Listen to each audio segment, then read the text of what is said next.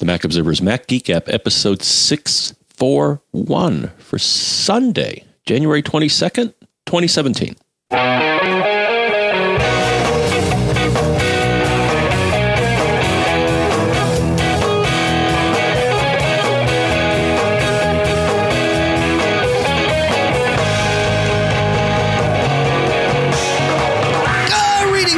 And welcome to the Mac Observer's Mac Geek App, the show where you send in your questions, your tips, your cool stuff found.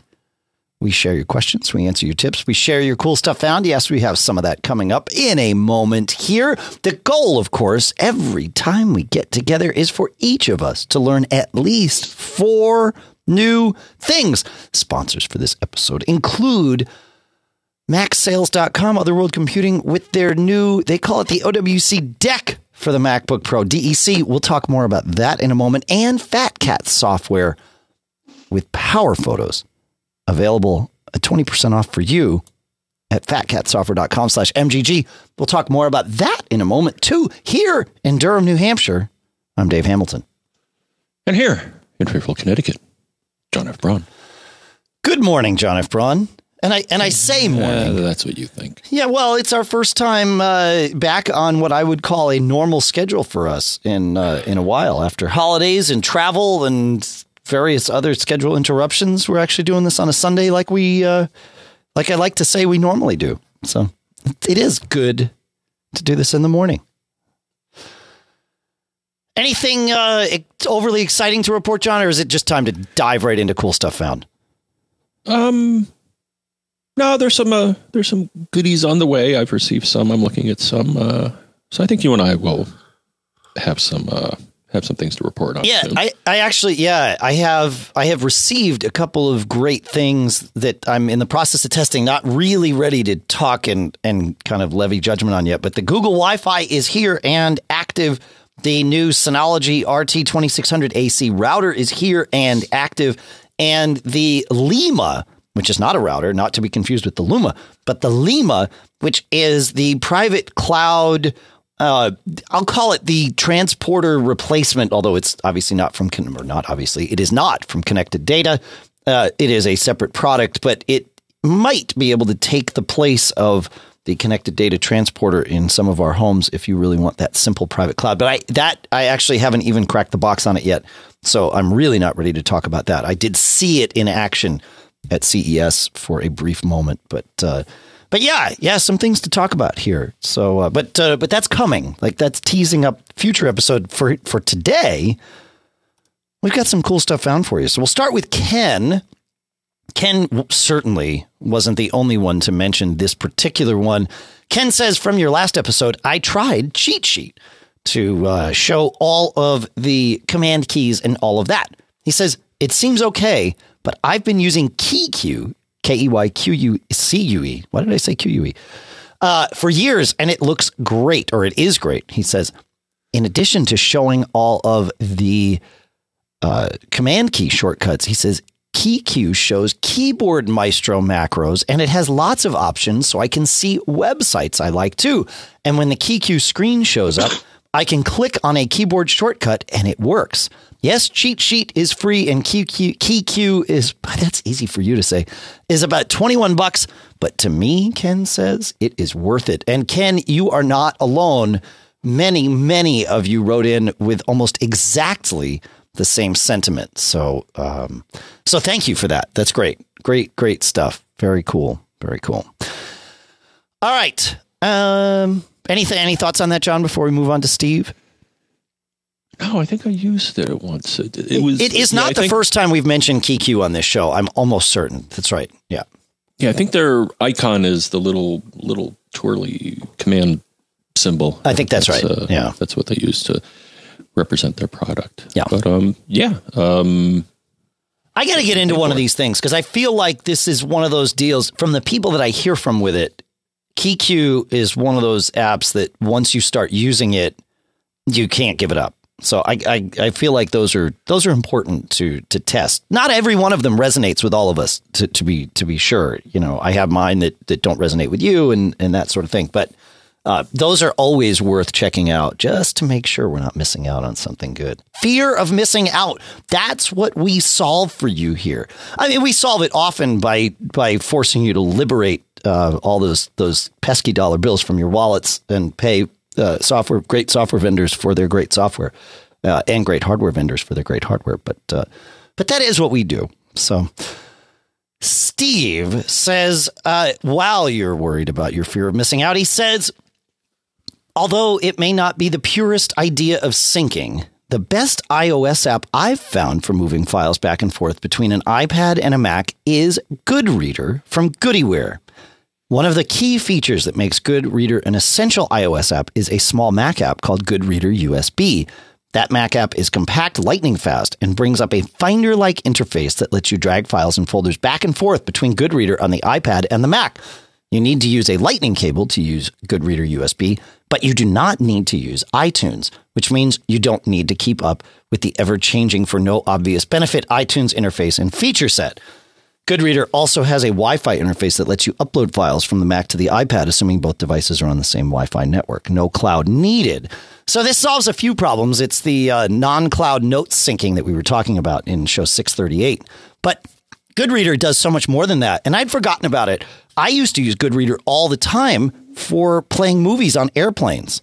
Long before we had Plex running the right way on iOS, and before we had things like like VLC and what's the other one that we use all the time and I can't remember the name of. But the Goodreader, you can put any kind of file you want in it and play, and use it on the other end. Have you used Goodreader, John? Not recently. Okay. Or at least I searched my machine using Spotlight. I don't see it. I see it referenced in some emails. Yes.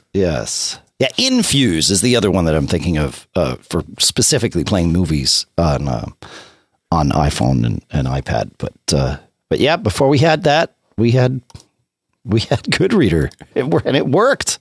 It was kind of brought the magic in. So anyway, all right, John, time to move on to is it time to move on to Charlie? Indeed. All right, Charlie's cool stuff found this week includes. Where are we, Charlie? Got to find you. Oh, yeah. He says in Mac Geek Gab 635, you talked about filing mail in Sierra. You mentioned Mail Act-On as a plugin to help deal with the disappearance of the Move Messages to Last Mailbox feature from Mail app on Sierra. I tend to file all my mail in folders, and I'm always on the lookout for a way to do this better. I tried Mail Act-On, but it didn't fit my way of working. However, I have found a solution that works for me, a plugin called Mail Hub from Dervish Software at dervishsoftware.com. It's $19. And among other things, it allows you to file mail to a folder of your choice when you send it, and will file the mail you are replying to in the same folder. This has helped me keep both my inbox and sent folders under control without having to spend much time cleaning up after myself. The plugin has a host of other features, including reminders and auto folder suggest for the mail you're sending or reading. He says it isn't perfect, but it's easy to change a suggestion with a couple of keystrokes. I tend not to use the other features, but the time I've saved on filing mail has already paid for the plugin a few times over. He says, for clarity, I'm still on El Capitan, but there is a Sierra version, and it has a 30-day unrestricted trial. So there you go. Thanks, Charlie. Have you ever tried MailHub? Do you use any mail plugins at this point, John? Sig Pro. Oh, yeah, of course. That's right. I used to use Spam Sieve, but found it's really not necessary anymore. It wasn't catching things. The spam detection on most of the services is pretty good. Right. I did use that. I think that's really about it. All right. Cool. All right. So where would I go to see what mail plugins I have? Oh, well, probably. Oh, and of course, GPG Mail. They finally came out with they came out with a beta a while ago. Yeah, but not that long ago. That's worth a re-mention right there. Yeah, if you need to use PGP inside of Apple Mail, then GPG Mail is the way to go. And we'll put a link to that in the show notes too. That's good find there, John. It works. They I don't know why they're so slow with coming out with new versions when. Oh, I don't know. It could be that Apple tends to do bizarre things with mail. I've been noticing as of late, some dialogues don't have the same level of detail of information, especially like details about the upstream and downstream, whether it's secure or something like that. It's getting more like, don't worry your pretty little head about it. We'll take care of that for you. It's like, no, but I want to know, is it secure? Are you using SSL? Yeah. What's the deal? Yeah. And I noticed the thing the other day. I don't know if it was a temporary bug, but I was trying to move some folders from one provider to another. Yeah. And I wasn't getting any progress messages. Usually in the activity window, it says, oh, yeah, I'm moving, 1,000 messages from, the server to that server. Sure. I'll have to try it again, but I wasn't seeing what progress it was making. And it's, well, you used to do that. Why did you break this in? Yeah. Why stop? Why not tell me this? It's important, because I don't want to quit. I mean, it should, if you quit, it should, resume, one would hope, and you don't lose everything. But yeah, you might though. Huh. Yeah, that's a good question. Yeah. Yeah, I think, what have people recommended? Airmail is one that I think is on both platforms, right? It's on. Yeah, I've used it on both iOS and the Mac. Yeah, it's It's fine. It didn't resonate with me. Let me put it that way. I know other folks like it. And I didn't have anything against it. It just seemed a little too, a little too simple, if you will, for me. And that, I don't know, just, personal preference, I suppose. I just didn't like the UI, I guess. But Readdle or Readdle, I always forget how they pronounce that. But READDLE, or more specifically for our current discussion, sparkmailapp.com. I really like Spark as an email client. It doesn't take all your mail plugins because it's not mail, but its bare, like out of the box functionality does most of the things that I would like mail to do. It's very, very well done. And for a, 1.0, or maybe they're up to a 1.0.1 or something product, I'm very, very impressed with it. This is definitely one to keep your eyes on. So check out Spark if you were even considering a third party mail client. And I believe it's free. Which doesn't make sense to me. Maybe it's just to help bring attention to the company and market their other great products. But yeah, definitely worth checking out. It's email for busy people is what it is. And they've done a pretty good job with it. So you should check that out. It's good stuff. And to answer the question, because I didn't know initially, but I'm going to share it with us all because y'all. Yeah. Right. But how do you know what mail plugins you have installed? Well, I'll tell you how you find that out, Dave, and anybody who cares to see their mail plugins. If you look in library, and usually there's two library folders that you want to look in, the top level one and then the one in your user directory. But if you go to library mail bundles, that should be where you will. And it's funny because in my top level one is where GPG is, and in my user directory is where Sig Pro is. Yeah. Interesting that they decided to spread the love like that. Yeah, that's GPG's thing. They're the only mail plugin that I've seen that installs in the top level library folder, and I'm not quite sure why that is. There might be a reason for it, but I'm not sure. So right, and then what you may see is you may also see a folder within the mail folder called Bundles (disabled) close paren, and that of course is mail plugins that mail for whatever reason has decided it doesn't like, right, or not compatible, and will crash your machine or screw everything up. Well, and it's not just mail that will put things in there, but excuse me, you're right. Mail definitely will if it launches. If you get a message when you're launching mail and it says, we've disabled this plugin because it's incompatible with this version of mail. Check with the developer. That's where it's going to put it, is in that bundles disabled folder, or bundles disabled 2, or bundles disabled 3, or even bundles disabled 1. But you can manage those with Mail Plugin Manager, and it will move things in and out of those folders. That's from Small Cubed, the folks behind plugins like Mail Acton and things like that. So we'll put a link to that in the show notes too. This is like we're on a roll, man. We're on a roll here. We're on a mail roll. Is that a thing? Mail roll? Is that like a jelly roll, but different? No. All right. Shall we move on, John? Sure. Okay. Back to show 637. Robin brings us talking about private notes syncing, and says, and this was actually the Robin, the one that asked the original question about how to sync notes without using the cloud, and Robin found his own answer, which is great. He says there is an application called Mac Journal, which, as the name suggests, is a diary journaling application. It's available for iPhone, iPad, and Mac, and with very limited use over the past week, seems to do most of what I need. iOS versions are, for Robin, about £2 each, and the Mac version is £21 on Apple's App Store. Both keep all their data local, so I am not compromising any company policy. However, when connected on the same wireless network and apps running on both devices, the iOS device can be manually prompted to sync to the Mac version it can see on the network. There is security in place, so you need to verify on both devices that they were talking to each other, and then you grant access, but this only happens the first time. Thereafter, tapping the sync button in Mac Journal iOS with the Mac version running on the same network, it will look for and do a bi-directional sync. So, Robin, you found your own answer for doing private syncing of notes. Very nicely done. And that brings us another cool stuff found with Mac Journal. So, thanks very much. Very cool stuff. Pounds. That's it. Quid, as we sometimes call it colloquially. Well, really? What they do. Yeah.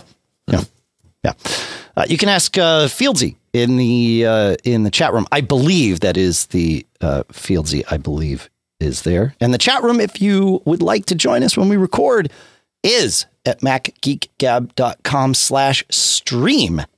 And you can join us not only to hear the live stream, but chat with all of our great listeners and keep us up to date while we're doing the show. Yes. It's all very good. Alex in the room asked, why would someone want to sync notes? And the reason is private business. Because your policy of the place that you work may have a policy saying you can't store things on a server that's outside of our control. That's right. Yeah. So, you don't get personally, I like the latest Apple Notes, and I find it, convenient. Yeah. To be able to share stuff between my iOS and my Mac. And it does so far a really good job of that. So I agree. Yeah.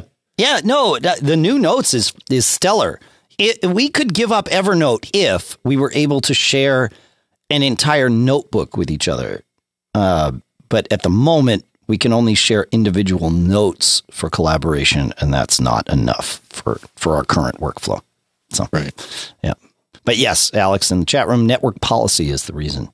So, all right, moving back to show 637, we will stay there with a comment from listener Michael, who says, just a quick one.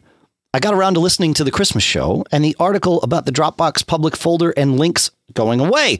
As an alternative, don't forget that Backblaze B2 gives you 10 gigs of storage for free and allows public links. And that is true. This is worth not forgetting. So we'll put a link to Backblaze's B2 there. But yeah, you get 10 gigs for free from them. And then after that, it's like half a cent a gig a month. So you can go from there. But yeah, you can sign up for B2 for free and get 10 gigs, and you can, I don't want to say you can use it however you want. I'm sure they have some policies in place about that. But in terms of being able to just simply link from anywhere to your documents on Backblaze B2, that works just fine. So good stuff, John. Do you have a B2 account yet? I should set this. We both should set this up. I actually because they work on the. Yeah, I don't know why I didn't install it on my Synology because. Right. You totally can. That's right. And excuse me, and I actually misplaced it, but I actually got a certificate for like a free year Oh, nice. Store. But as was just pointed out, you can get 10 gigs for free. For free, no matter who you are. That's right. Yep. Oh, yeah, that's right. Right in their Cloud Sync program. Okay, it's one of the many options that they offer. Yep. Cool. Yeah, because the more backups, the better, I always say, and you always say, and we should all say to each other. I do. I'm actually curious, you know, and this brings up one of my favorite conceptually and in practice, one of my favorite backup programs called Arq, ARQ, because it is a piece of backup software, cloud backup software that leaves it up to you to choose your own cloud. Now, at the moment, I don't believe Arq supports Backblaze B2, but my guess is that they could and possibly would at some point in the future. They'd support Amazon Cloud Drive, Google Drive, Dropbox, OneDrive, Google Nearline, Amazon Glacier, and Amazon S3. So we'll put a link to Arq, ARQ, in the show notes, but it's very, very flexible backup software is probably the best way I would cloud backup software, because you can and you can also link to your own FTP server. You can, you know, it's whatever you want. Very, very powerful stuff. So definitely worth checking out. We'll put a link to that in the show notes. This cool stuff found has taken on a life of its own today, John. I kind of like it. It's good. Can we move forward to show 639, my friend? One step forward. One step forward, two steps back. No. That's two steps forward, one step back. Anyway, Jim says, I was surprised in episode 639 when you were discussing whether to use Hibernate mode 0 or 3, you didn't mention a nice utility called Smart Sleep. This checks the battery level when your Mac is about to go to sleep, and if it's high enough, it automatically chooses 0 for you, i.e. Dave's mode. But if it's below 20%, then it sets the mode to 3, i.e. John's mode. This way, you both get your preference. There is an old PrefPain version that was free, I believe. That's the one I still use, Jim says. The newer version seems to be $5.99 from jinx.de. The only deficit is that it doesn't seem to have been updated for Sierra. I'm only running 1010, Jim says, so I can't guarantee it works on Sierra. Well, we'll put a link in the show notes, and perhaps the Smart Sleep folks will come around and tell us what works on Sierra and what does not. Or maybe we'll just try it on one of our laptops too. But yeah, I changed mine. What's that? I changed mine. Oh, did you match my preference now? Well, I changed mine to, what was that? 25, just to see what it's like. Which one? What does 25 do again? Remind us, John. Hibernate mode 25 is only settable via PM set. So just the excitement of that is enough reason to use it. But it says the system will store a copy of memory to persistent storage and will remove power to memory. The system will restore from disk image. If you want hibernation, slower sleep, slower wakes, and better battery life, you should use this setting. Yeah. And I'm like, oh, yeah, I want better battery life. I don't necessarily want slower. Yeah. So how have you liked that? Because when you wake up your Mac now, you have to wait a good, 5 to 10 seconds for it to. Is it faster than that because you're on an SSD? Yeah. Yeah. Okay. Yeah. It's not really See, I'm not convinced, depending on how often you put your Mac to sleep and wake it up, I'm not convinced that saves battery life, because it's bothering to save the whole thing, shut the machine down, then, wake the machine, or not wake the machine, power up the machine.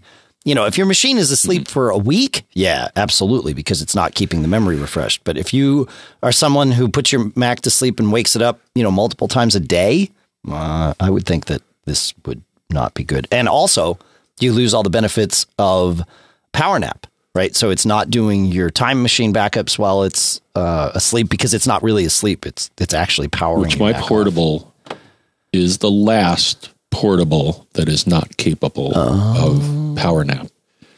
My Mac Mini is, and that's always nice, because I use Time Machine Editor and say, okay, could you do this at, I forget, I have 3 different backups scheduled, like at 2 in the morning, 3 in the morning, and 4 in the morning. Sure. And I set it, and yeah, sure enough, every morning, like I'll even look right now. Yep. It says, I did a backup today at 3:10 a.m. It's not. So it wakes up, does the Time Machine backup, and then goes back to sleep. Right. Which is, pretty cool. But yeah, I'm trying to find, where would you see that? There is, memory does take some power. I'm actually looking here, though not a heck of a lot. I'm actually looking using iStat menus here. No, I don't see no memory. Okay, at least in the Mac Mini, it's taking 0.03 amps. So that's a pretty serious. Now that's like that's a ridiculously small amount of current. Yeah, and at 5 volts, so that's so that's not a lot of power. Not a lot of power. But I like the theory. Yeah, that if you're not powering memory, you're saving power. Sure. Yeah. All right, moving on to our penultimate cool stuff found, or at least on the list for today, is from Andrew. He says, what did he find here? Oh, yeah. Okay. He says, what is he looking for? This is a weird thing. It's called the Silicon Dust HD Home Run. He says, in both the USA and then back home in Australia, I've used the Silicon Dust HD Home Run to put network TV on my home network, watch said network TV on both my Mac and iOS devices, and record network TV to my Mac. It's at silicondust.com/HD Home Run. They've made significant improvements, he says. You've always been able to record on your Mac from this unit via the iTV software. Very cool. You watch TV from this unit on InstaTV for iOS. The only downside is you have to fork out for the right audio codec for $10. So now here are the improvements. They now have an Apple TV app, meaning you can pump network TV around the house to Apple TVs over Wi-Fi without the need to lay coax and link to the antenna on the roof. They now integrate with Plex, turning your Mac or Synology disk station or any NAS into a DVR. Why is this cool? It just is. And you can access Plex from outside of your home network. The unit comes with 2 tuners. Want 4 tuners? Just buy a second unit and put it on your network. But you have cable, and this is for network TV. I hear you say they have a cable card version. Boom. Awesome addition to your home network. So this is at silicondust.com. It's the HD Home Run. And I think you can go to hdhomerun.com too. And yeah, that'll bring you there. But yeah, having this link with Plex and have Plex be your DVR is a very, very cool concept. And the fact that they've got a cable card version now is even cooler. I might have to check one of these out, John. This is, I like, look, don't get me wrong. I love my TiVo setup. And it works very, very well and all of that. But I do like the idea of sort of open sourcing this stuff and liberating my content to do with as I please. That said, TiVo works really, really well with their iOS app, and you can stream from outside the home and all of that stuff. In fact, I did that. Where was I? I was somewhere. Oh, I was on a theater gig and wanted to watch a Patriots game early in the season or something. And I was like, oh, let me see if I can do this. So I was on Wi-Fi at the gig. And so I grabbed my phone. I'm like, all right, let me tune into my TV at home. And sure enough, right there on my music stand on my iPad, actually, I had the game streaming while we were doing warm-ups. So I didn't do it during the show because I didn't quite have the show memorized enough. But you can do that with TiVo and this HD Home Run. It seems will let you do it. I don't know if you can. I suppose you can do it with live TV as well, right? Yeah. Watch, schedule, and record live TV. Yeah. So, yeah. Very cool. I like all this stuff, John. It's fun, don't you think? Yeah. See, you're having the same kind of. You're having the same sort of thing that I am. So, HD Home Run. The last thing that I have on our cool stuff found list is actually something that you sent to us, folks. More specifically, that iTunes listener Jim Fantasia sent to us this week. iTunes reviews. And his iTunes review was very, very short and very sweet. 5 stars he gave us. This is one of the great Mac-centric podcasts, a must in your tool chest of tech-related podcasts, especially for the Apple ecosystem. Thank you, Jim. And thank you, everyone who leaves us iTunes reviews. It really does.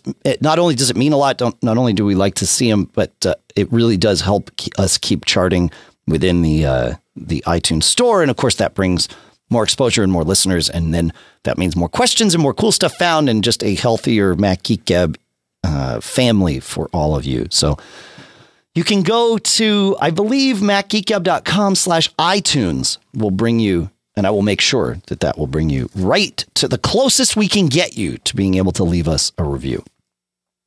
Cool stuff. Thank you, everyone, for all of that. Really, really great stuff. John, you got anything else before we mosey forth here? Moseying on. I want to talk about our two sponsors, actually, and I'm going to start with Power Photos from Fat Cat Software. If you go to fatcatsoftware.com/MGG, you'll be brought to a page where you get a 20% off coupon, and the coupon is MGG as well, on both Power Photos and its older predecessor, I will say, called iPhoto Library Manager.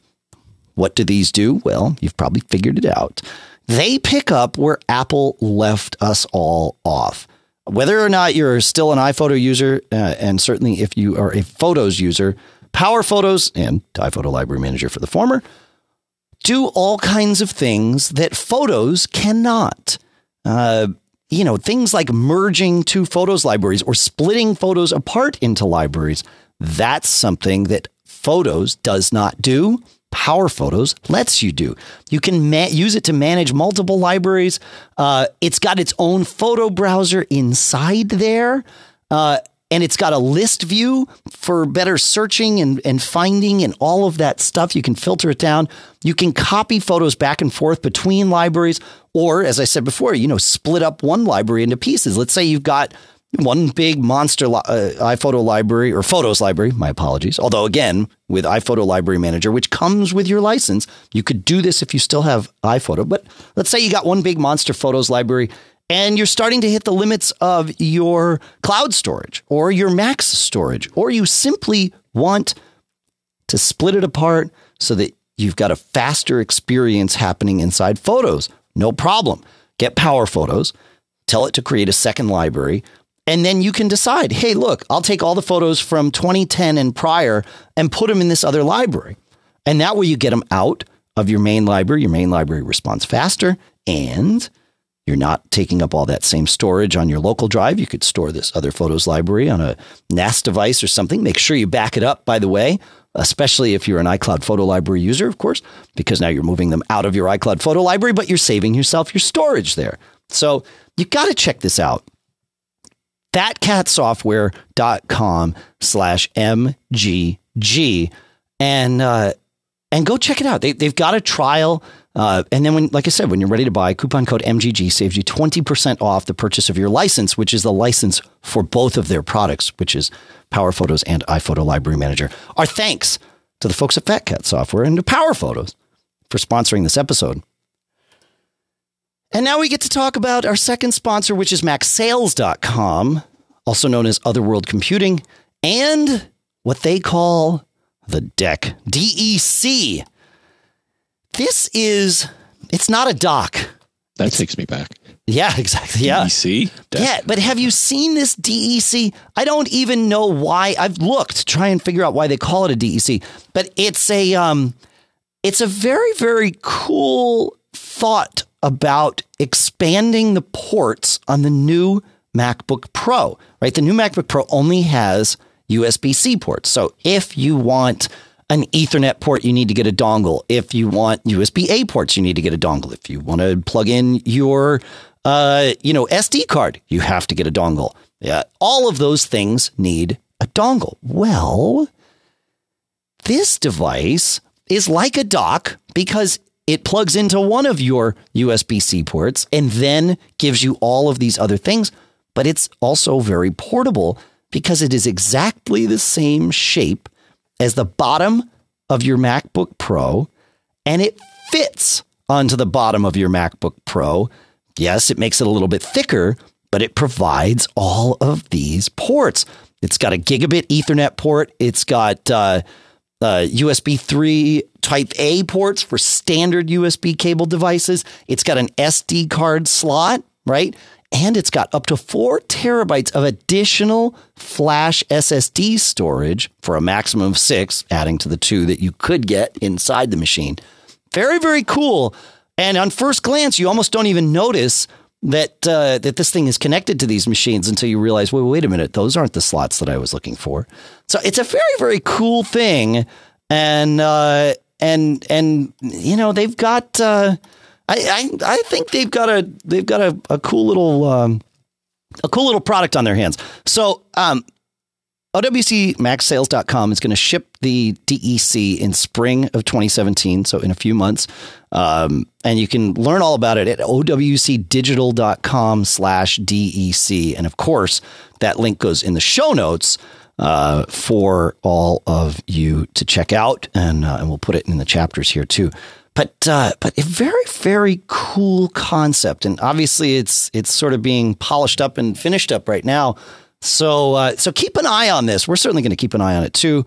This is one of those things where I'm really stoked to have Otherworld Computing as a sponsor, because we get to talk about the cool stuff that they've created, not even that we found. So very, very cool. And I'm looking forward to it. Our sincere thanks to Otherworld Computing at MacSales.com for sponsoring this episode.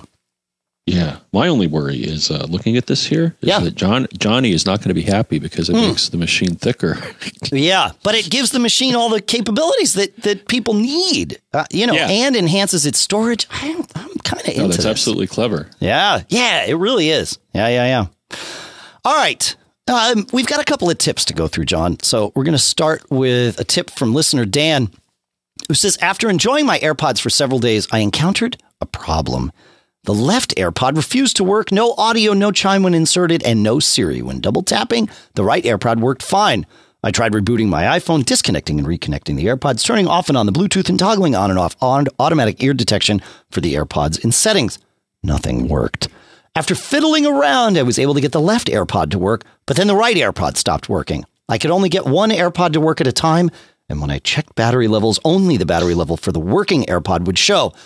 I tried another Bluetooth headphone with my iPhone, and it worked perfectly. Only the AirPods had this problem. After researching AirPods, I learned that you can reset them, so I thought I would give it a try. After first disconnecting the AirPods from my iPhone by saying, forget this device in my iPhone settings, Bluetooth settings, I then reset AirPods by pressing and holding the Bluetooth setup button on the back of the AirPod case until the status light in the case flashed amber a few times and then finally flashed white. I would estimate this took about 10 seconds until the status light flashed amber. I then reconnected the AirPods to my iPhone, and everything has worked perfectly since.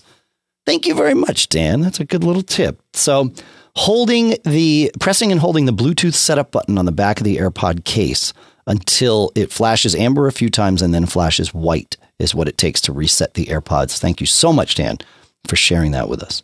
Pretty good, huh? Nice. Yeah. And another one that really came in the form of a question from Andrew that I don't think we have the answer to, but we definitely can share the tip. Andrew says, Siri has become an indispensable method for searching for answers for queries. However, how can I control where she looks?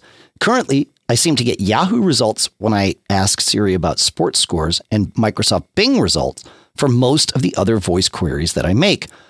I have tried saying, and this is where the tip comes in, I have tried saying, hey, the command, that's right, search Google for insert your information here. So, hey, Bozo, search Google for Mac Geek Gab, and it comes up just fine.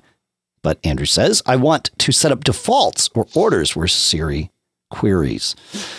And no, I don't believe there is. Siri does not honor the Safari search preferences and settings. Siri uses what Siri wants to use. And that is, as you found, Yahoo for sports and Bing for pretty much everything else. But there is that handy little tip that you sort of embedded in your question, which is that, yes, you can have it search Google simply by saying search Google for X. So we appreciate the tip. And of course, now everyone knows of your query. And if there is a way of configuring Siri, please let us know. Send us an email, feedback@macgeekgab.com. We would love to know the answer to that. I don't think there is one, but feedback@macgeekgab.com is where I'd love for you to send an email if you happen to know.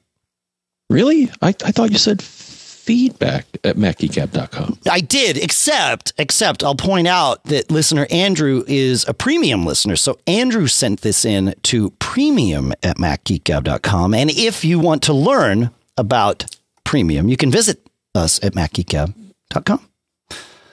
All right. Shall we get on to the questions that have been sent in? The questions that we might actually have answers to, as opposed to poor Andrew, where we took his question and turned it into a tip. All right. Going to Mike here. Mike says, over the past year, I've been struggling with annoying hiccups in AirPlay transmissions from my MacBook Air late 2012 to an Airport Express. At least once a week, I have to reboot the Express and the time capsule networks it has joined as a client. From web searches, I quickly learned that this is a common complaint. After trying many suggestions, some even laughable, the only thing that worked was forcing the Airport Express to join the 5 gigahertz network instead of letting it decide which network was better. Since I made this change last fall, I've only had to reboot once. One of the suggestions I tried was turning off IPv6 on my MacBook Air, Time Capsule, and Airport Express. Even though it didn't seem to have an effect, I have kept IPv6 disabled. Should I turn it back on? And if so, where? Should I do it on the MacBook, the Time Capsule, or the Airport Express? So there's a couple of things to talk about here. In terms of, let's answer the question about IPv6, John, and then let's dig into kind of the rest of this whole band steering thing that wasn't happening. IPv6 is enabling it right now for most of us is really more about being that good internet citizen than it is actually solving a problem. For most of us, having IPv6 enabled isn't going to change the functionality that we can do. That's not entirely true. If you've got, say, your NAS device on an IPv6 connection and your entire network is IPv6, you can address it from the outside world as long as you're on IPv6 and get directly to it if your firewall is configured to let you through, and you don't have to do port forwarding or anything like that because it has its own IP address and all of that. That also obviously opens up some security concerns. Most firewalls just block all incoming traffic, so you would have to specifically allow incoming traffic. And so there's the benefit there of sort of learning and being prepared for IPv6 when we do actually need to start using it for actual devices. Right now, every device pretty much gets both an IPv4 private address on your network and an IPv6 generally public address on your network. So would you agree with that, John, that if IPv6 presents any problems for you, just turn it off. But otherwise, turn it on, and you're sort of part of this test that gets us further down the road. That's sort of my feeling on it, John. Would you agree or disagree? Well, yeah, in the airport utility, they actually do have a place where you can say enable IP6 connection sharing, which is what you just talked about. Right. And you can enable or disable that at the device level.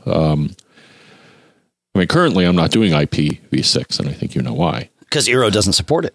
Yet. Let's hope. No, they will. Yeah, they've told me they will. Anyway, yeah. I mean, I don't see it as, like you said, it's a convenience and it's future proofing, if you will. It's, but yeah, I mean, I haven't, had any regrets not having IPv6. It was kind of neat before. I think you and I did, a sharing, and it's like, wow, that's really a nice feature. Somebody really thought about this. Yeah.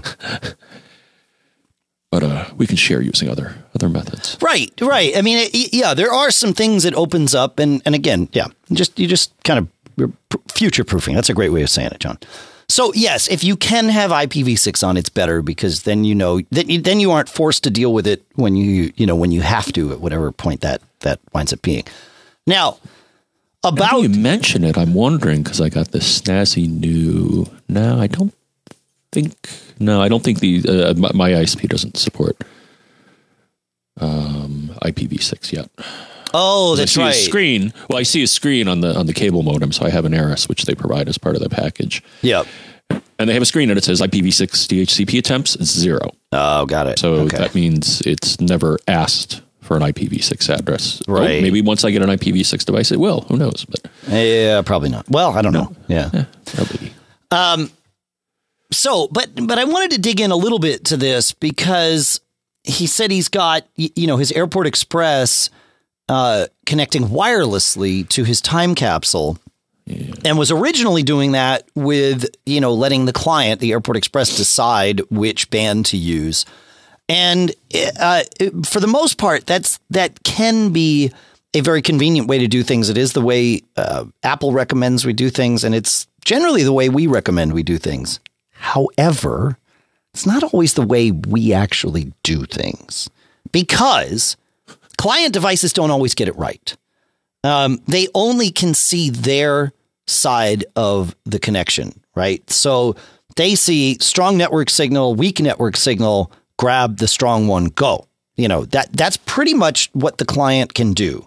Without the router participating in that discussion and providing its side of the equation, it really the client has no idea, A, what bands are congested, B, what sort of actual transmit rates you're going to get based on, all those other factors. And so it's helpful when you're running a router that can participate in that discussion. And when you are, then you definitely want to just let it pick. All the mesh routers certainly do, but the mesh routers aren't limited to it. I just started, as I mentioned at the beginning of the show, I just started testing the new Synology, the RT2600 AC. That one supports what they call smart speed or something. I can't remember the name of it, but it's band steering, where the router actually helps your clients choose. The previous Synology supports that as well. RT1900. Lots of the Netgear routers out there support this. Apple's routers are pretty much the ones that sort of as a rule do not. All the Linksys routers support this. So there is a benefit in making sure you're using a router that is going to help your devices pick in real time and steer them. Most of the time, this is called band steering, even though every company puts their own sort of, internal name on it. But doing some band steering can help. That said, I have, I run all kinds of things here. The thing that as I disable any of the given mesh networks or things that I'm testing, the thing that I always revert back to is that open source DDWRT firmware.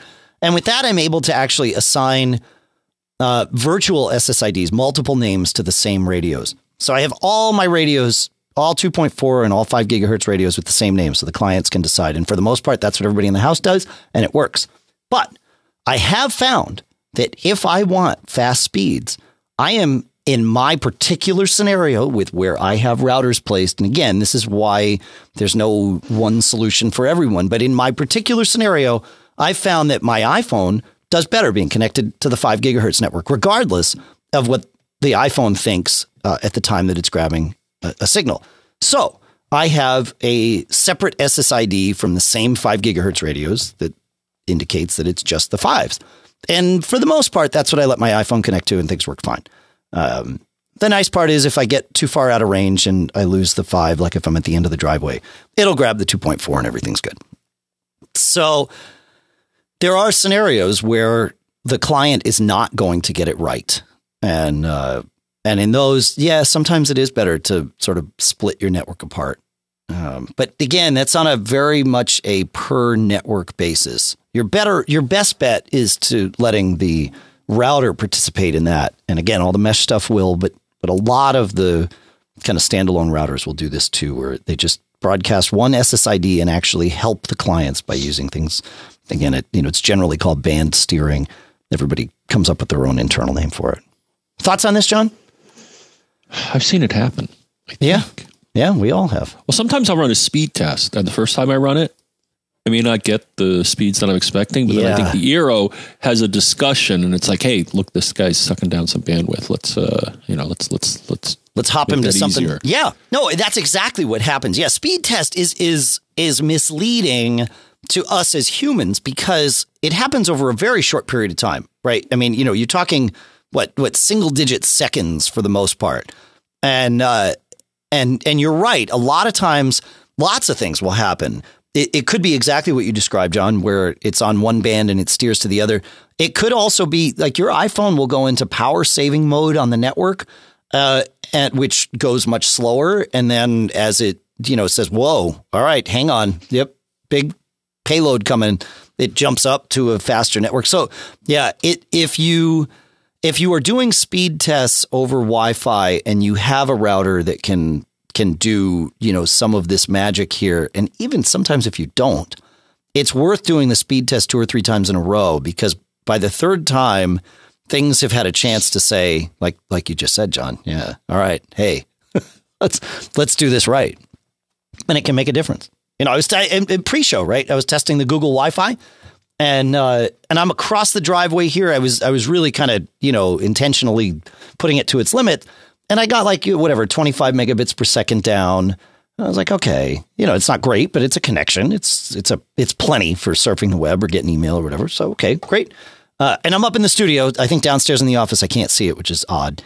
But then I did the upstream test, and the first time the upstream test was 0.05 megabits per second. I was like, wah, wah, wah. That's not good. Okay, 1 ding for the Google Wi-Fi. Then, and this is why we're, not doing our official review yet, then I did a second speed test, and the second one came in at 10 megabits. I was like, okay, something happened between those 2 speed tests that I am unaware of, but the results speak for themselves. So, cool stuff. Right, John? Indeed. Are we ready to move past this? Yes. Okay. John, listener John, not you, although we all have this concern, writes in and he says, I have a late 2013 iMac on El Capitan, 8 gigs of RAM, 1 terabyte of storage that came stock off the shelf. I have bought iStat menu and have run Activity Monitor. As far as I can tell, nothing points to the problem of why my iMac is running closer to a turtle than a rabbit. Could you do a deep dive on how to keep the iMac system running faster and what to look out for by ways of files to delete to be as fast as possible? I would like to feel the way I felt when I noticed how fast the iMac was on January 14th, 2014 on its first power up. I think I have seen more than my share of beach balls of weight. So instead of doing a deep dive, I figured we'd just do a little segment on this here, John. So, yeah, there are a few places to look when you're running the right tools, and I feel like you have them. iStat menus and Activity Monitor are great tools to kind of help you get a instant view of a real-time view of what's happening on your Mac. So the first thing I would do when your Mac's running slow, it's going to be one of 3 things, right? And it could be a combination of any of these 3 too. Either your CPU is being taxed, or your disk is running too slowly, or you are out of memory. And so the first thing I'm going to look at is memory. In iStat menus, go to the configuration utility, which is by launching the iStat menus app, choose memory, and uncheck the show inactive memory as free box, and set the display format to traditional. This way, in your memory menu bar, the number you see for free is actually the amount of free RAM, not through any filters or with any assumptions made. And that number is the one to watch, especially when the system gets slow. And if it gets down below, my feeling is if it's below 100 megs of free RAM, then you are having a RAM issue where your system is actually running out of RAM. And you either need to quit some apps, or if you've got some apps, if there are no apps left to quit, then perhaps a reboot will help. But by and large, you're probably in a scenario where you need to add RAM to this thing if you can. And I think you can on that one. So that's kind of step 1. Any thoughts on the RAM thing, John, before we migrate off that? On the RAM, yeah. I think the other thing that you see in that view, where is that? You'll see this memory pressure thing, and that's usually an indication if that figure is too high. I mean, it actually changes colors if the system thinks it's in trouble, right? Right. Or at least an activity monitor. In activity monitor, right? Yeah, exactly. So that's usually a sign. And yeah, I'm trying to look up this machine here, but 8 gigs sounds like a reasonable. Most of us. But hey, the more I've never heard anybody say adding memory is a bad thing. Right. Yeah. Right. Exactly. I'll bring that one up here. You said it's a 20. Oh, that is kind of a. It's a late 2013 iMac. Yeah. Oh, that's not. No, it's not that old. No. Let's see. So it could be a 21 or a 20. What did he say? Well, I don't think it really matters. It's pre-Retina because the Retinas came out later that year. Oh, well, look at this. Okay. Whether it's, let's see, both machines. All right. If it's a 21 inch, this is weird. So it's a 21 inch. It can handle 16 gigs. If it's a 27 inch screen, it can handle 32 gigs. And that's according to what? Mac Tracker. I would also visit either macsales.com or crucial.com and see what they say about your machine because Mac Tracker, I believe, just re-reports Apple's internal specs. And Apple is very conservative with what they say their machines can support. A lot of times, Crucial and OWC or OWC can sell you a kit that will get you up well beyond what Apple says your machine will run. So it's worth checking that out. Yeah, can't hurt. Though I found, yeah, so that's a good suggestion. So memory is one. Yeah, CPU is probably what you've looked at with Activity Monitor and or iStat menus. That's sort of the obvious one that comes up first when you first launch Activity Monitor. And you probably aren't seeing your CPU just being taxed out. What you're describing is probably not that. And that makes sense. So little of what we do these days requires a lot of CPU for a long time. You might launch an app and it needs a lot of CPU for a very, very short time as it sets itself up. That's great. But very little of what we do on our machines requires CPU for a long time. The only sort of notable exception is when you have a web page that, is running either some very, very heavy duty, JavaScript, or it's got, plug-in stuff like Flash or whatever that's requiring a lot of CPU. But otherwise, for the most part, what we all generally do with our machines is very minimal on the CPU. Would you agree with that, John? Hello? All right. Well, I've lost John. No, I'm sorry. I muted myself because I was hacking up. You were hacking. Ah, yes, of course. Right. And I didn't want to share that with the audience. Winter head cold season is upon us here at MacGeek. Yeah, I got a little something. But again, in consideration of our listeners, they don't want to hear me cough. Much appreciated. So I would say, CPU is probably not it. And you've already seen that. And if you hit the CPU wall, well, there's not a whole lot you can do about that anyway.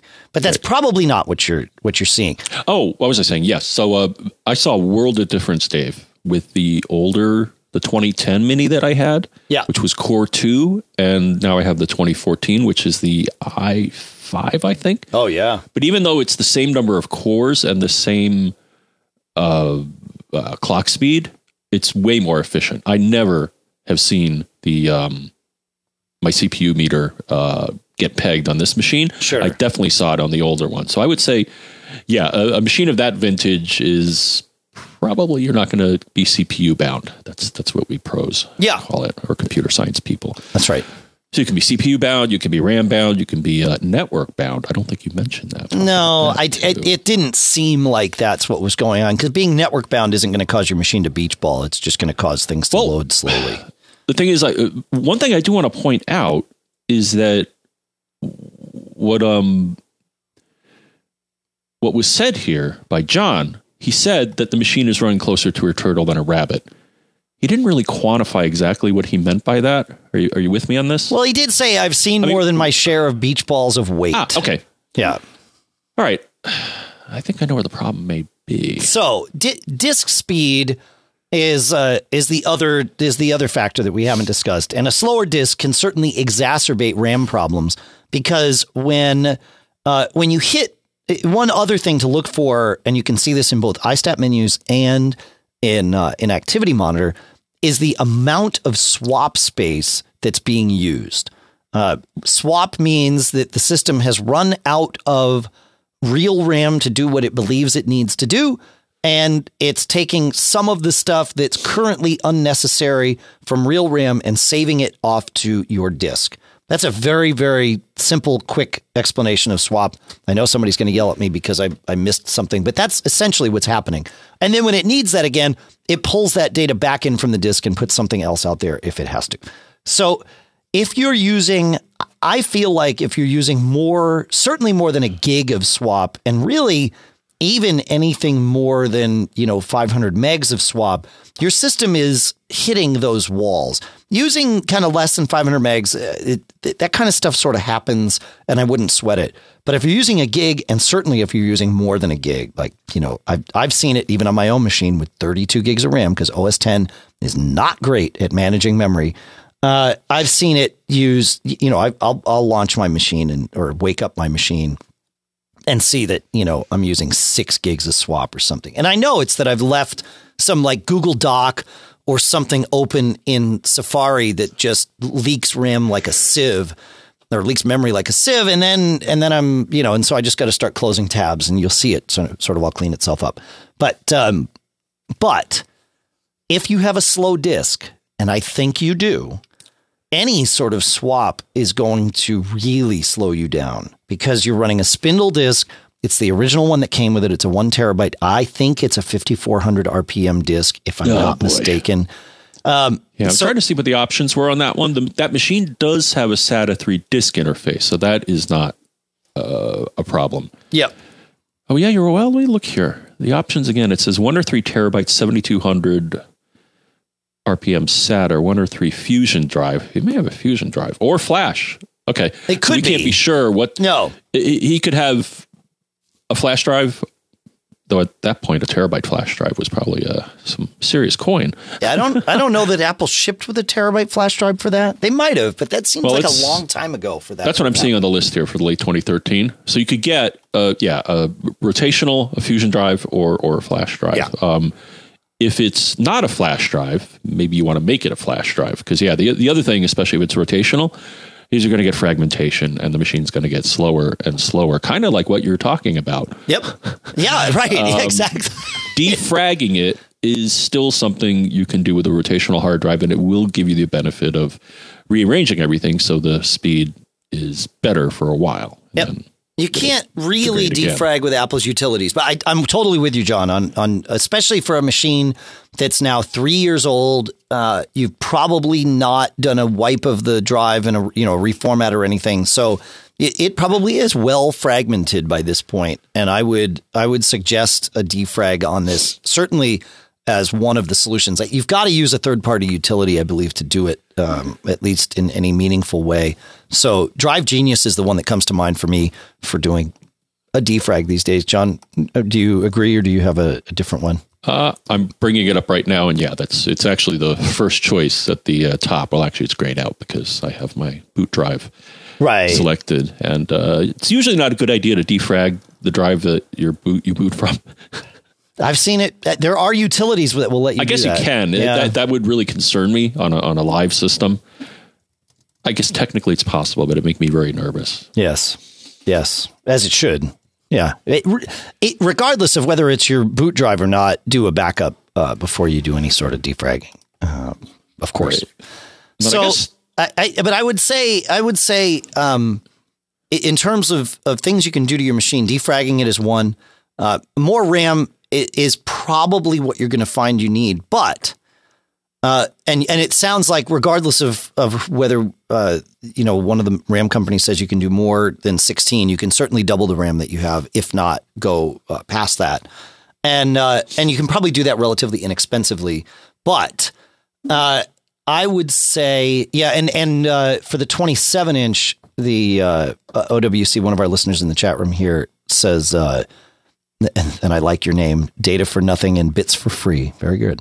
It says that the 27-inch will go up to 32 gigs with a kit, an 8 gig times 4 kit. So you might be right that 16 is the max that a 21 can do for this. But even still, that doubles your RAM. You can do that pretty inexpensively, and that might make a big difference. But listener Furbies in the chat room also has a great suggestion, and that is run Onyx. It's free, and you can run it in sort of the automated mode, and it will clean out a variety of your caches and temp files and logs and all of that stuff that might be causing exactly the symptoms that you're seeing. So definitely try that too, because that might be enough to get you back in tip-top shape. But you're probably going to need more RAM and either a defrag, or if you're interested, upgrading that internal drive from a spindle to an SSD. I will say it. We haven't said it a long time in this show because many of our listeners are already on SSDs, but we also understand that many of you are not. Putting an SSD into an aging Mac is the single most impactful upgrade I have ever done to a computer ever. And that experience and thought is shared by anyone that has done this. It is the thing that slows down. If your computer is 10 years old or less, and you are still running a spindle drive on it, take a strong look at upgrading to an SSD. It will make a difference for you. Guaranteed. That's my experience anyway. What do you think, John? Yep. Yeah. And like I was suggesting, though, it's probably not the cause of it running slow. There is, when analyzing something like this, you pointed out the three, I think, usual suspects, the three main areas that I would look at. There is, you always want to consider the network as being a potential bottleneck. Sure. That machine has gigabit, which any modern machine should have gigabit Ethernet. And it has 802.11ac hardware in it. So the only thing I could think of, I mean, the gigabit Ethernet is fast enough for most people, but sure. The Wi-Fi, this is quick and easy to do, but if you click on the airport menu and you hold down the option key, you're going to see what Wi-Fi speed it's negotiated with whatever access point that you have. Just make sure that that's something reasonable and that there's not something terribly wrong, that it's choosing the wrong frequency or the wrong transmission rate. You'll see a number of you'll see something in megabits per second, which in theory is the speed that you may see, or at least the maximum that it's asked, negotiated with the access point. Sure. Saying, how many megabits can I do? Like on my end machine, for example, connected to the Eero, it says, yeah, you can do 300 megabits. I'm like, okay, that's cool. Because I have end hardware. Because you're right. Yeah, of course. All right. Are we ready? Are we moving on? Yeah, I think that's, okay. That's it. Cool. Just want to mention the network. Yeah. All right. Listener David is a DJ. He works as a DJ at times, and he says, I'm looking to buy a new MacBook for my DJing and streaming audio out of a sound card. It seems to be the Wild West ever since Apple changed to the USB-C ports. What are your thoughts for professionals using the new MacBooks, the new ports, and these adapters? How long do you think it will be before the traditional USB port is gone from the professional workplace, similar to how FireWire was killed off? I actually don't see a whole lot of concern here. It's the good news is that it's still all USB, especially in terms of things like this. Yes, there are FireWire. There are FireWire and there are Thunderbolt audio devices.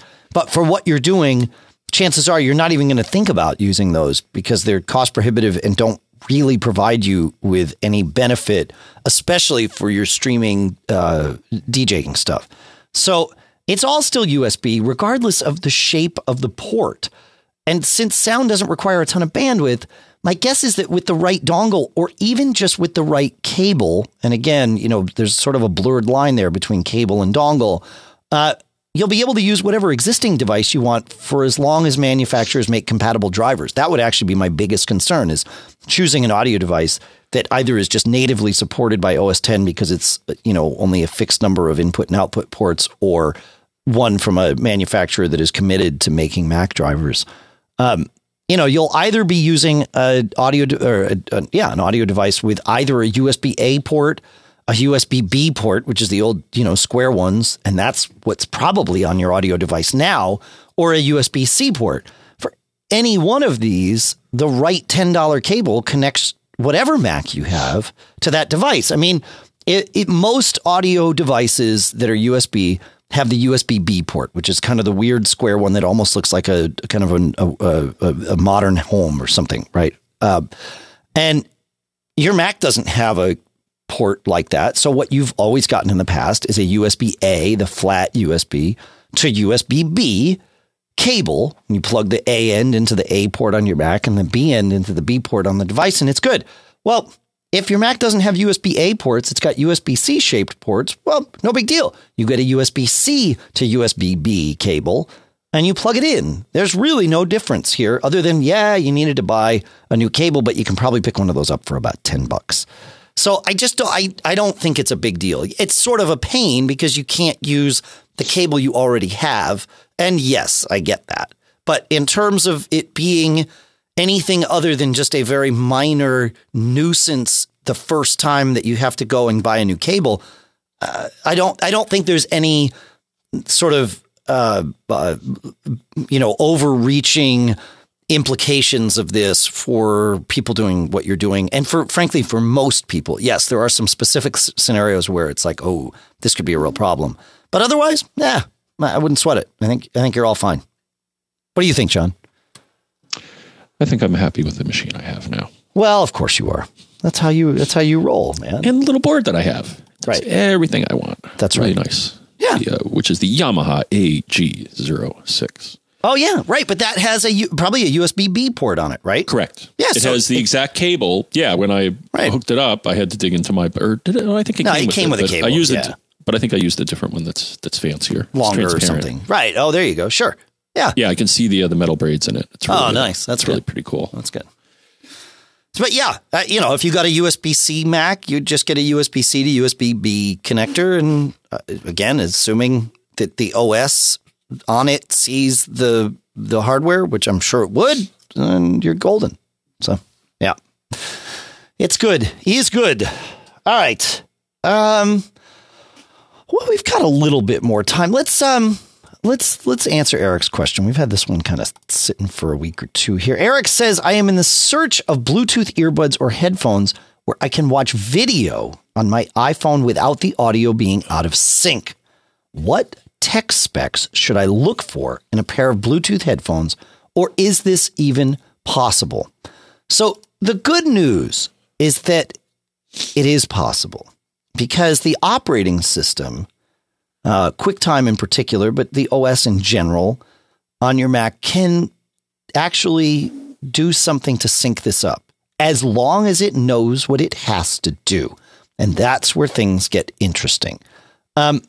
Most Bluetooth earbuds where the two are wired together. So there's lots of these, right? Either over the ear where it's kind of a standard headphone thing, but that's not an earbud, or the earbuds like the Backbeat Go from Plantronics or whatever. But there's lots of them where it's just there's a thin cable that connects the two earbuds and it's got like a little microphone or volume control or something on it. Those all wired together, you're almost never going to have a problem because all the Mac has to worry about is how much delay there is in getting the audio signal to the first earbud, and that's it. Right. So those are all probably going to work. Where it starts to get to be an issue is if you're running truly wireless earbuds like the AirPods, though the AirPods don't have this issue, but something like the AirPods or the Ear-In or the Braggy Dash, things like those where both earbuds are wirelessly connected either to your Mac or to one another. And you may not even know the difference because it just all sort of works.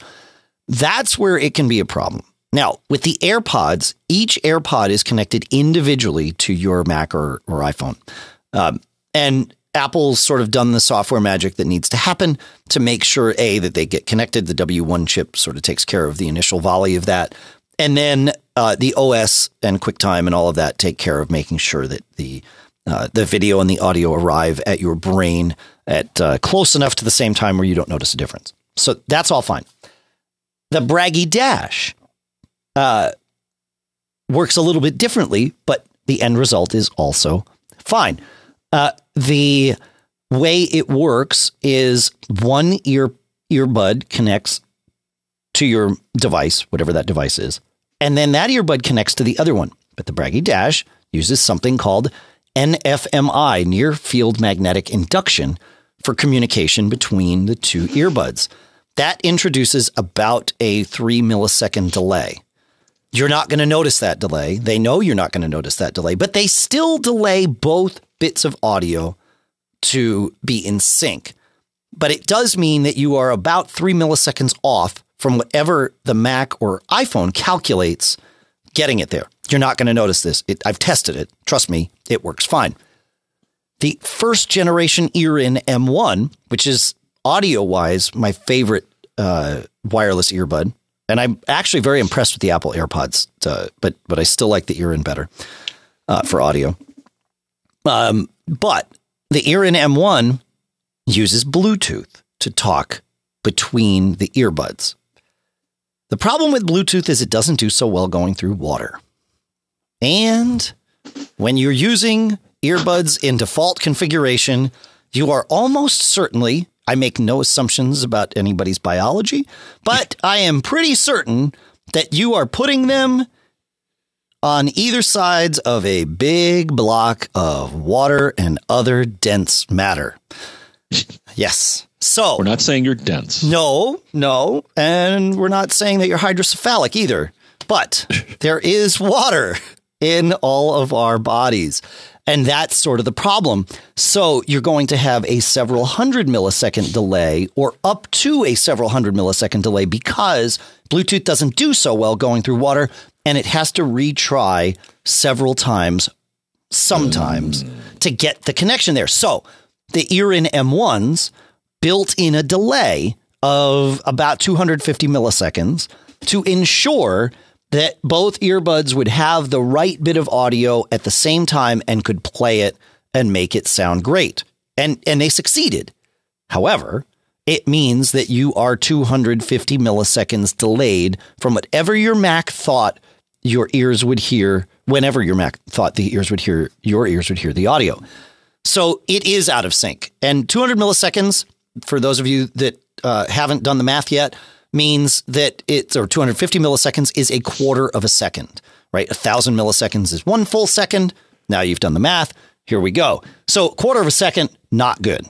And they know this at Ear-In. The M2, which I got to see at CES and is coming out very, very soon now, has changed. And instead of using Bluetooth to talk between the ears, they use NFMI, near field magnetic induction.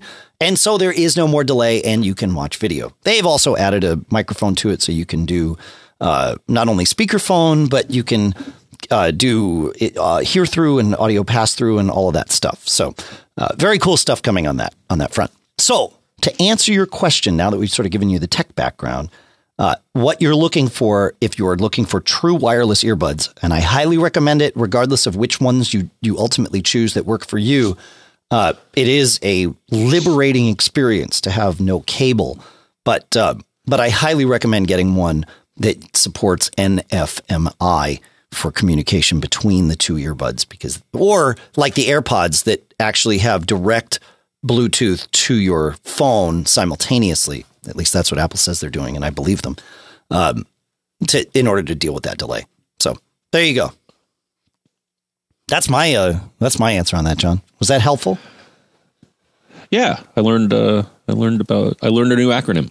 There you go. Yeah, that's right. NFMI, though I've used the technology before. Yeah, I'm just reading up on it. So it's definitely more efficient than RF for certain things. Right. This being one of them. Right. All right, we have really, we're out of time, but we do have another Bluetooth question, so we're going to do it anyway because we're here, and that's how we roll. It's Terry that asks, and he says, my question is, how are Bluetooth devices prioritized in iOS? I drive a Toyota that is Bluetooth enabled. The car's Bluetooth captures the phone output anytime I get near and the car is on, presuming that the car is on. This happens even if the car's stereo is turned off, as long as the car itself is running. I look down at Control Center in my iPhone and see it connected to car multimedia, which is what Toyota calls their Bluetooth. If the stereo is off, then the audio stream simply stops playing. I don't always want to hand off audio to the car. In fact, I rarely want that handoff to happen automatically. Typically, I'd prefer to continue listening through the headphones, AirPods, that are already in my ear and were playing as I was approaching the car. Is there any way to set device priority in iOS? If I'm currently using one device, typically AirPods these days, I'd like them to have priority and not surrender control to the car. Terry, I don't know that I have an answer for you on this one, but I would love to hear anyone else's thoughts that might. I've experienced this too. It's not just Toyotas, although we have a Highlander that does exactly this. It just, as soon as the iPhone sees it, it's like, yeah, it goes over there. Now you can, like you sort of half mentioned here, you can go into Control Center. Not only can you see what it's connected to, but you can change that too and have it play elsewhere. But I think the Bluetooth priority selection that happens is something that happens when when a new device is sort of presented, it takes over. And I've had this, I've seen this many times. Like if I'm using a headset and the car gets home because it's in the garage next to me and my daughter like backs it in or whatever, sometimes the car will grab it if it's not already, grabbed her phone or whatever, if she's like turned Bluetooth off or whatever while she's in the car. So it's flaky, and it's not just cars. I've seen it happen with other, Bluetooth headsets for phones and things like that, where it's like, oh, where is this playing now? What's going on? As you might imagine, I have lots of Bluetooth devices here, I'm testing all these headphones. And so my phone at any point in time has this pairing list that's, like 4 pages long or something. And sometimes, yeah, sound just comes out of the wrong place and it's the last one that it saw turn on because it assumes that you turned it on. Therefore, you must be assuming that that's where the sound's going to come from. That's not always the case. So, yeah, I think to answer the question, the priority list is the most recent one it has seen come available. And that's not always right. But you don't do a ton with Bluetooth. Not really. And I'm looking, I was hoping beyond hope, whatever that means, that you could do it similar. So, of course, as you know, but if you don't know, you can prioritize your network devices, whether they be Wi-Fi or Ethernet or Thunderbolt or things like that, by rearranging them and saying, I think, set service order. Alas, that is not and then it propagates. Right. If you're using iCloud, it propagates to your iOS devices. Sadly, that does not seem to be the case on Bluetooth because I have 4 devices listed here. I have my JBLs. I got my MacBook, my iPhone, and another MacBook. Oh, that must be my old one. I should get rid of that. But I see no way, and neither on iOS, if I hold and try to move it, it just stays where it is. So yeah. Well, The thing is, unlike Wi-Fi, Bluetooth your device can be connected to multiple Bluetooth devices simultaneously.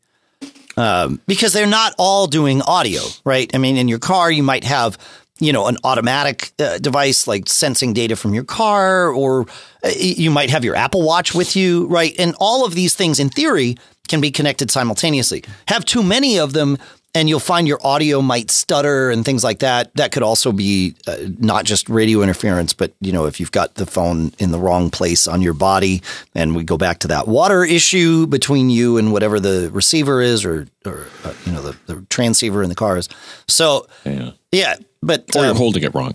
Oh, that's the problem, John. You're holding it wrong. No, there is no way to do this. And I'm with you, Terry. There should be, this is, and I haven't used Android phones enough to know if they address this problem differently, if they solve for this differently, because it feels like as a user, like I would like to be able to say, no, if you see car multimedia, and you see AirPods, always choose AirPods, even if car multimedia comes online second, and that's not always going to be the case, right? There's going to be a time when you're like, oh, dang it, it's on my AirPods, not on my, not on my car. Yeah, I want it to be on my car. And so Apple, this is sort of typical, Apple solution is, no, we'll decide for you. But I don't know if Android deals with it differently or if it's just the same way over there. Like I've used Android stuff, but not as a like daily driver recently enough to say one way or another. So. Anyway, that's what we got for today. It's time to bring the band in. It's not that cold out, but they've been out there a while. Right, Mr. Braun? Yes, sir. We told you how to email us. Now we'll tell you how to call us. You can call us at 224-888-GEEK. Anybody can leave a message there. And John, GEEK is 4335. That's what you think. You can come join our Facebook group. Visit MacGeekGab.com/Facebook and join us over there. We've got some great discussion. And in our Facebook group this morning, a listener asked, is there a calendar that you publish that I could subscribe to know when the live shows are happening? And the answer is yes. Simply point yourself to MacGeekGab.com/calendar and you will get access to the very same iCloud shared calendar that John and I use to schedule this show. So it will almost certainly always be accurate and up to date, because without it, John and I would not be able to be in the same Skype call at the same time. So there you go. I want to thank all of you for listening. I want to thank all of our premium members for being premium members. And of course, those include Terry, Andrew, another Andrew. I believe it was two different Andrews in this show. Michael, Robin, and we started the show off with Ken about KeyQ. And Ken also is a premium listener. Thank you very much for that. All right.